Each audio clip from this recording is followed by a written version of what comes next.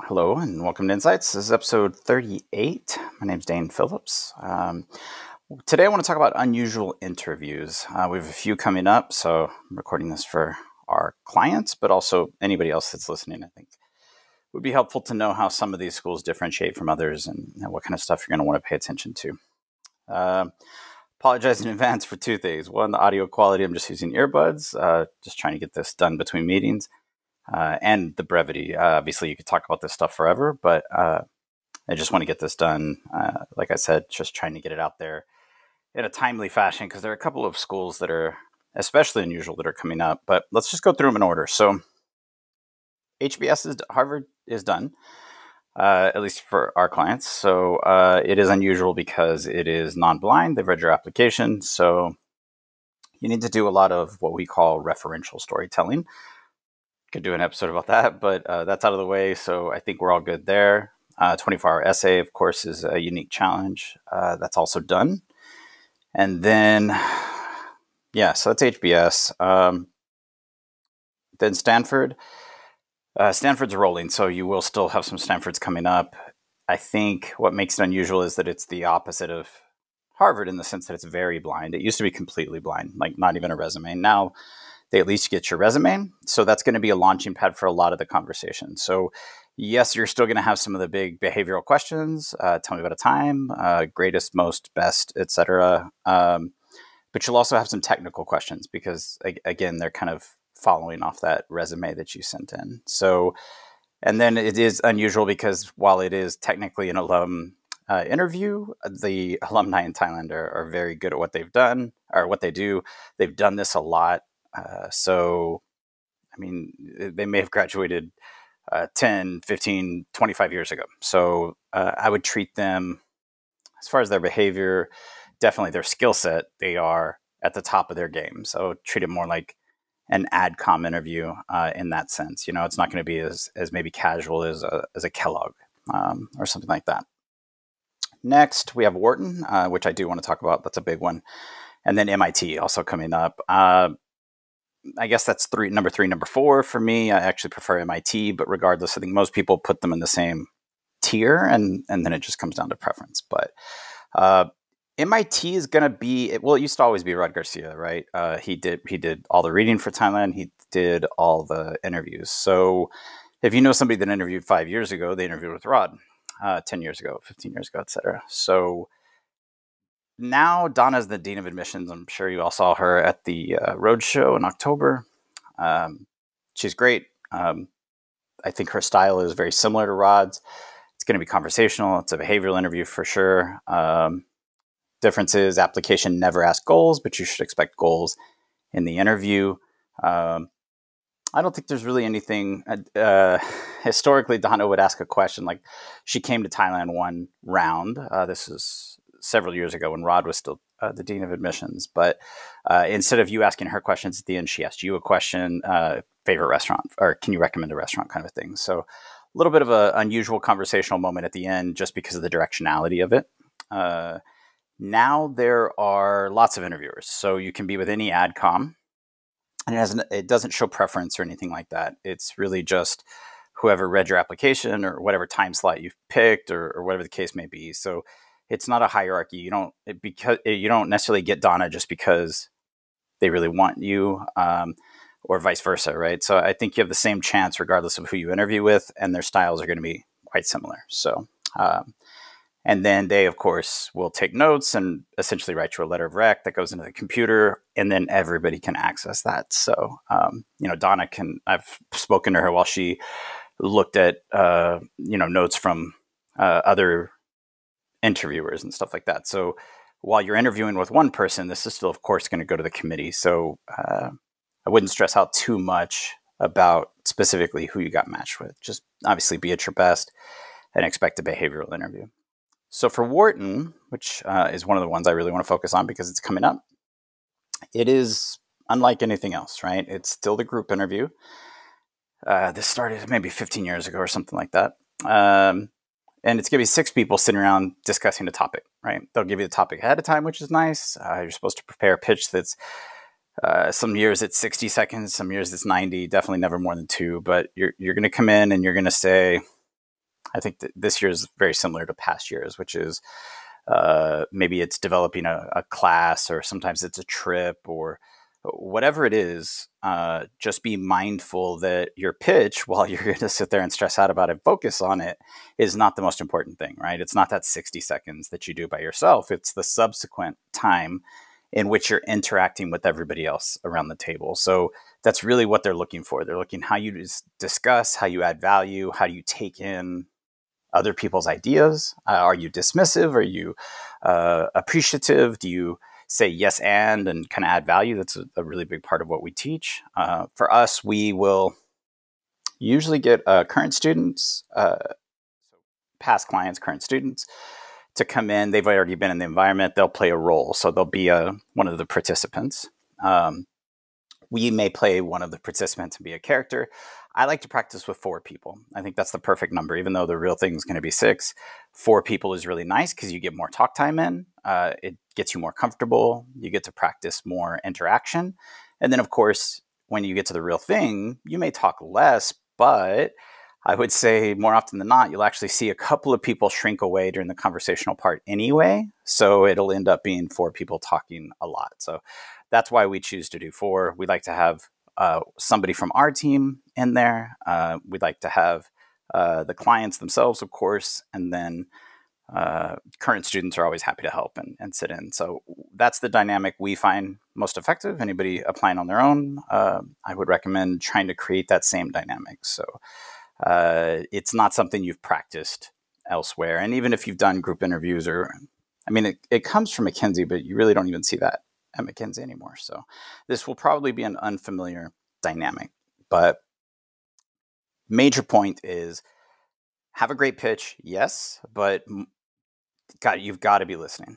You got to be listening. You got to be taking notes. You got to pay attention to the people around you and show that you are collaborative. This is really a show, don't tell moment, right? You're going to have your little 10-minute one-on-one at the end, and you can tell them whatever you want. And of course, you want to be fantastic in your storytelling and things of that nature in that one-on-one session, but you will predominantly be judged by that group interaction. So you want to be at your absolute best. You want to show them the kind of person you are by being an active listener. Again, not just don't give in to people entirely, but don't try to dominate the conversation. I would say that a lot of people think that the alphas are going to win. Whoever comes in and talks the most is going to be the victor. It's definitely not the case. You'll see a lot of betas, if you will, or a lot of support people. But for me, it's really about the consensus builder.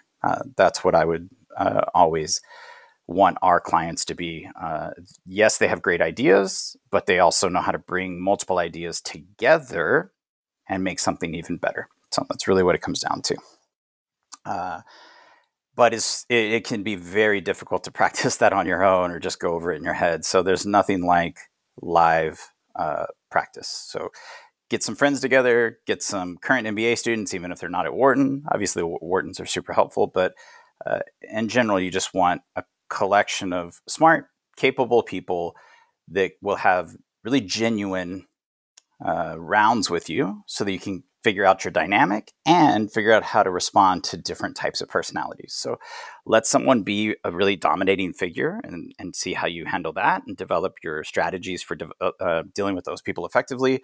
If somebody is particularly meek and quiet and kind of disappears, how do you bring them back into the conversation? Someone could be overly positive. Someone could be overly negative. There's so many dynamics, and you really just have to go through them all and try to figure out what role do you want to play and how do you want to be at your best. So that's again, we have sessions with our clients more thoroughly one-on-one, but that's my general advice to everybody trying to prepare for the Wharton group. Next one, what was it? MIT, it's going to be behavioral. Booth, I think most booths are done behavioral/technical. So but again, I think that's out of the way. But the other one I really want to talk about is LBS, because that is also coming up. LBS, I would say, is the best school in Europe. I know INSEAD is probably still number 1 in Financial Times, although it goes back and forth. LBS is a phenomenal school. and a difficult interview environment for one specific reason. I mean, it is alum, but they're very capable. They're very good at what they do. So for Kellogg, for example, it's not to say there aren't good Kellogg interviewers. There most certainly are. But since everybody interviews, every interviewer can't be at the same level. Because LBS does not interview everybody, their interviewers are a little more coached, a little more polished, I guess. So that doesn't mean it's going to be easier or harder necessarily. It just means it's going to be a little bit different in a lot of situations. So just be mindful that an alum interview is not always the same. It's going to differ from school to school and situation to situation. Again, Stanford alum versus Kellogg alum versus LBS alum, all very, very different. But for LBS, I think the part that really challenges people is the case. And again, this has changed a lot over the years, so just be mindful of what it is exactly this year. Don't get locked in on any one question, although you can find those things online and try to see which angle they're taking. So they call it a case question. And traditional dynamic, let's go back to when it was in person. Traditional dynamic, you'd be sitting there, you'd interview for a while, then they'd say, okay, great, well, we're going to have a case. So let me read it to you. You can ask me any questions that you have. Then I'm literally going to get up and walk away for a couple of minutes, come back, and you're going to present. And you're going to present your response to the case or to the question. That question has varied a lot over the years, and you do need to be able to handle whatever it may be, because it's not necessarily, in fact, very rarely is it a case like you would have done in a case competition or something. It's obviously needs to be done quickly, so it's going to be relatively streamlined, but also it's not necessarily pure business, because not everybody interviewing for the MBA has a business background. They want to be able to appeal to anybody. One of my favorite case questions, for example, comes from a data science interview, and it's, if you were to invent an ATM for children, how would you do that? Literally anybody can answer that question. We've used it. We do the K-Bank interviews for scholars and stuff. So when we do recruiting, I find that question to be great because everybody can participate. Some people are going to focus on the business side. Some people are going to focus on the technology. It could be UI. It could be UX. It could be about the parents that are going to be funding it. It could be about literally the kids' interaction with it. You can talk about how tall the ATM is, right? Like, you could be anywhere. Everybody's going to answer that question a little bit differently. So I like to use that as practice, just because despite the fact that that doesn't actually come from LBS, it really does hone your skills on your ability to answer cases from all these different perspectives and really focus on your area of expertise, right? So for LBS, I remember one year it was, this would be an ethical case. And they're really difficult because ethics differs among cultures, right? So it's a tough question, and this may have been the second or third year, but I do like to warn people about it because it can happen, which is, they said, how do you feel about designer babies? That was the exact question. And designer babies isn't even a phrase that everybody knows, but in the UK, it's a hot topic, right? It's a thing that people discuss, which is, if you can genetically modify, a baby before it's born, would you do that? So for some people, that's making sure that they don't have allergies, for example, and that's a pretty easy thing to get behind. Another one would be, let's try to prevent, really serious diseases and illnesses. Obviously, there are ethical implications, but pretty openly positive. But then you start running into difficulties like, what if you want to choose gender? There's plenty of people that would think that's a perfectly reasonable thing to do and be like, oh, I want a boy, so I'm going to have a boy. I want a girl, so I'm going to have a girl. But your interviewer may definitely not feel that way. And definitely the culture that you're talking to may not feel that way. So that's when things start to get difficult in those ethical ones. And, blue eyes, for example, that sounds like a pretty simple thing. Like, oh, I want my kid to have colored eyes. But your interviewer can and will push back. And in the whatabouts in those ethical cases, because that's the hard part, right? It's not necessarily your initial presentation or pitch. It's those probing questions that you're going to get. So just be mindful of ethical cases. They haven't been used the last couple of years, but they can still pop up. So just be mindful that this is not a purely business issue. You do need to think about social and ethical issues. ESG issues, for example, environment, sustainability, or society governance, sustainable energy. These kinds of things can pop up in the midst of a business kind of case question. And they can push back on anything they want. So they're usually given 3 cases, and the interviewer gets to choose, and they're going to choose the one they like the best or the most comfortable with. So if you're interviewing with a Thai person, you can, hope to get something that you have some familiarity with, and there's kind of some shared culture around that particular question.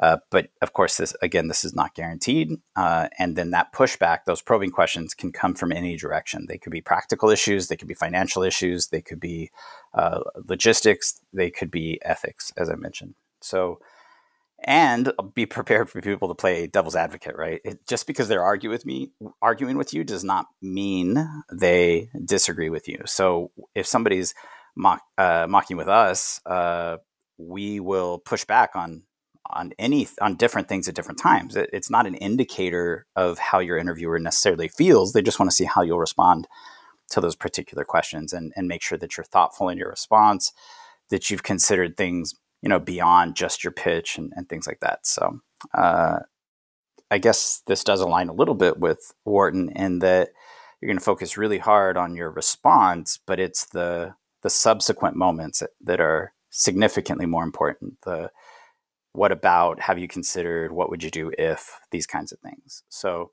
just practice case after case after case, look up past LBS case questions and go through those as much as you can, and make sure that you're comfortable with all these different types. And again, these are not MBB type of cases. These are not the things you would see in a case competition. So I would try to find the LBS ones specifically. We keep a database of all the questions that have been asked, so we can practice really specific stuff from different years. I would be mindful of what's being asked at any given time. Round two can look back and see what was done at round one, or some people will have already posted their questions from round one, but don't get locked in. So just because you see certain questions, don't limit yourself to that and think, okay, I have the inside scoop. I know exactly what's going to happen, because it's much better to be prepared for anything and be able to respond effectively than it is to think I have this, totally figured out and planned out ahead of time, because getting thrown during an interview is much more dangerous than just being kind of prepared for multiple scenarios. And again, being dynamic. They want to see and feel like you're thinking on your feet. So it's going to be really important. I think eye contact is really important. Again, let's go both LBS and Wharton.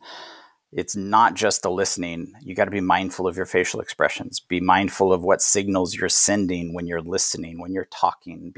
When I say active listener, I don't just mean taking notes or mentally cataloging what they're saying, but your eyebrows tell them a lot about what kind of a person you are in your thinking. Think about micro expressions. Those are the kind of instantaneous things, right? So are you getting kind of a confused look on your face? They're going to notice that, even if it only lasts half a second. Are you dismissive? Are you shocked? Are you whatever? So for example, if somebody's probing in an LBS interview, the surprise look is pretty dangerous, because it says, I have not considered the thing that you're saying. And while that's not necessarily always a bad thing, because the ability to take in new information, process it instantly, and then respond effectively is great, but it is a clear indicator that you didn't kind of maybe consider that aspect prior to being asked the question. So for example, if they push back on ethical issues or environmental issues or financial issues, if you look surprised, that means that you weren't considering it before your pitch, and that just can be telling. These aren't hard and fast rules of absolutely you can't be surprised at an interview. It just means you've got to consider a lot more than just the words coming out of your mouth. So body language, facial expressions, tone, all of these things are going to be really important. Some of it they're processing consciously. So for example, they can notice if you're leaning back in your chair, leaning forward. They can notice if you're fidgeting with your hands. Those things they're conscious of. The micro expressions, the little things, they may not recognize that they see it, but they're feeling it. They're noticing it. They're picking up on it, and it can impact the way they feel about you and what they think of you. And that will subconsciously manifest in the letter of support that they write you. The evaluation, I think, is how most people think of it. But yes, it's an evaluation of the interview, but they're also going to take a side. They're going to say, yes, I think this person's a great fit, or no, I don't think they're a great fit. So kind of think of it as an extra letter of rec. So you're trying to build rapport, you're trying to impress these people, you're trying to show all these different aspects of yourself simultaneously. So again, what we just really, really impress upon our clients, and what I hope listeners are picking up on, is just how dynamic this environment is. It is designed to make sure you can't be fully prepared. So you do want to be as prepared as possible. Just be mindful of the other elements that maybe you can't completely rehearse. And again, this would be things like facial expressions and body language, at least in part. So that's the LBS case. That's one thing we have coming up that I wanted to focus on. Of course, we have Wharton coming up, always a challenge. Obviously, we'll have everybody, all of our clients completely ready for that. But I do want to mention that for everybody out there. NYU, quickly. It's still top 10 school, right? So Columbia J-term, all those results are, well, not completely out. I guess you still have some rolling stuff coming in. But I would say, I think we're in the double digits for Columbia's, and a lot of those are already out. So NYU would be the next New York school that people are focused on. It is a non-blind interview, so they will have read your application. I wouldn't say that it's exactly like HBS necessarily, but similar in that they are familiar with your profile and your essays. So you do need to do referential storytelling. You do need some B stories. You need to be prepared to quote unquote go off script. But I'm not a fan of scripts in general, but it can be especially problematic if somebody's read your application. But the unique thing about NYU that I think can be challenging for people, MIT, sorry, let's go back. You also have the data visualization. So you will have to explain the data visualization. You're, of course, going to want to spend a lot of time on creating a great piece of work, a great image, right? It's the graphs and things like that. But your ability to explain that effectively, why you chose it, what it means, and don't just read it to them, and don't just tell your story as if it doesn't exist. It's the importantly balanced. So data visualization is an unusual part of the MIT interview. For NYU, it's the Yale too. They ask you to pick a quote ahead of time. Then you're going to they'll ask you why you chose that quote. You need to get an answer to that. NYU, I think, will ask you about one of the pick sixes. So the Carl and Fernando keep track of this stuff better because they execute the actual schools. So I'm pretty sure they still ask pick six, but I'm speaking from 17 years of experience with this, and these things can change. So highly recommend being up to date. Our partners and everybody else does that very actively. So I recommend you all do that on your own as well. But if you do have to explain why you chose a certain pick six, or maybe they can pick any image they want and ask you about it, just be prepared to talk about it effectively, somewhat briefly. And we tend to still do conflict-driven storytelling and try to use an engaging narrative and not just describe a picture, of course, just like you wouldn't describe the data visualization. That's like if somebody asked you to walk through your resume and you just read it to them, right? So it needs to be more rich than that.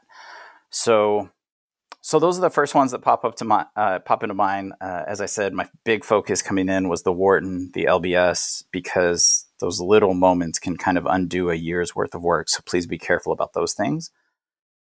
Now that I think about it, data visualization for MIT, really important.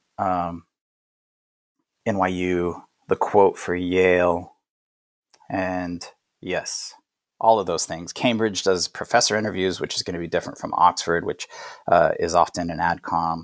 So, but all UK schools can do professor interviews. Just be mindful that those are going to be more technical than behavioral. Their styles are going to be a little bit different. So just try to talk to people that have been through this. For us, that's us, and of course, past clients, and everybody's always willing to help out the next generation of clients. So really appreciate everybody that's worked with us over the years, because they're paying it forward or backward, whatever it may be, to these aspiring candidates, and we find that really helpful. So If you are doing this on your own, and that includes if you used a consultancy to apply, you probably are still trying to prepare for the interview on your own. It's not a big part of what people do, but it is extraordinarily important. Interview is more important than application, for sure. That has changed over the years, but applications get you interviews. Interviews get you into school. So this is where they're really deciding. I mean, this is the real moment of truth. So I cannot overstate the importance of this moment. And I just want to make sure that everybody takes advantage of it. You can't let 30 seconds of poor performance undo all your hard work on the GMAT, your great career, your applications, things like that. So really just want to make sure every moment, there is no such thing as a perfect interview. You're not going to have that, but you do want to minimize those mistakes, of course, both in frequency and in, how maybe problematic they are, how open they are. So just do your best to keep those things under control, just to be prepared for whatever may come your way.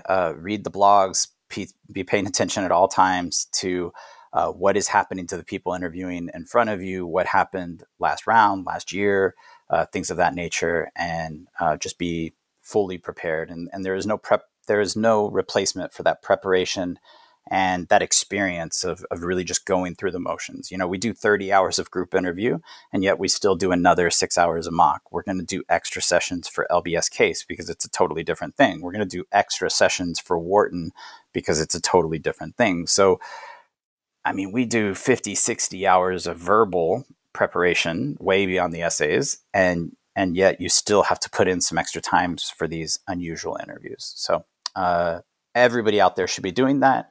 For our clients, I know everything's going to be okay. For everybody else out there, I wish you the best of luck in this process. I know how important it is.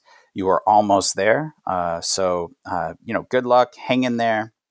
Be ready for whatever may be coming your way. And as always, we wish everybody, success in this process. It's extremely important. We know our clients are going to succeed. We have 100% success rate. So we know they're going to be okay. But at the same time, we want to make sure that other people out there are succeeding as well. There's room for lots of candidates to succeed. So we want to see you doing well, and we wish everybody the best. Okay. All right. Thanks for being here. Thanks for joining us, and best of luck.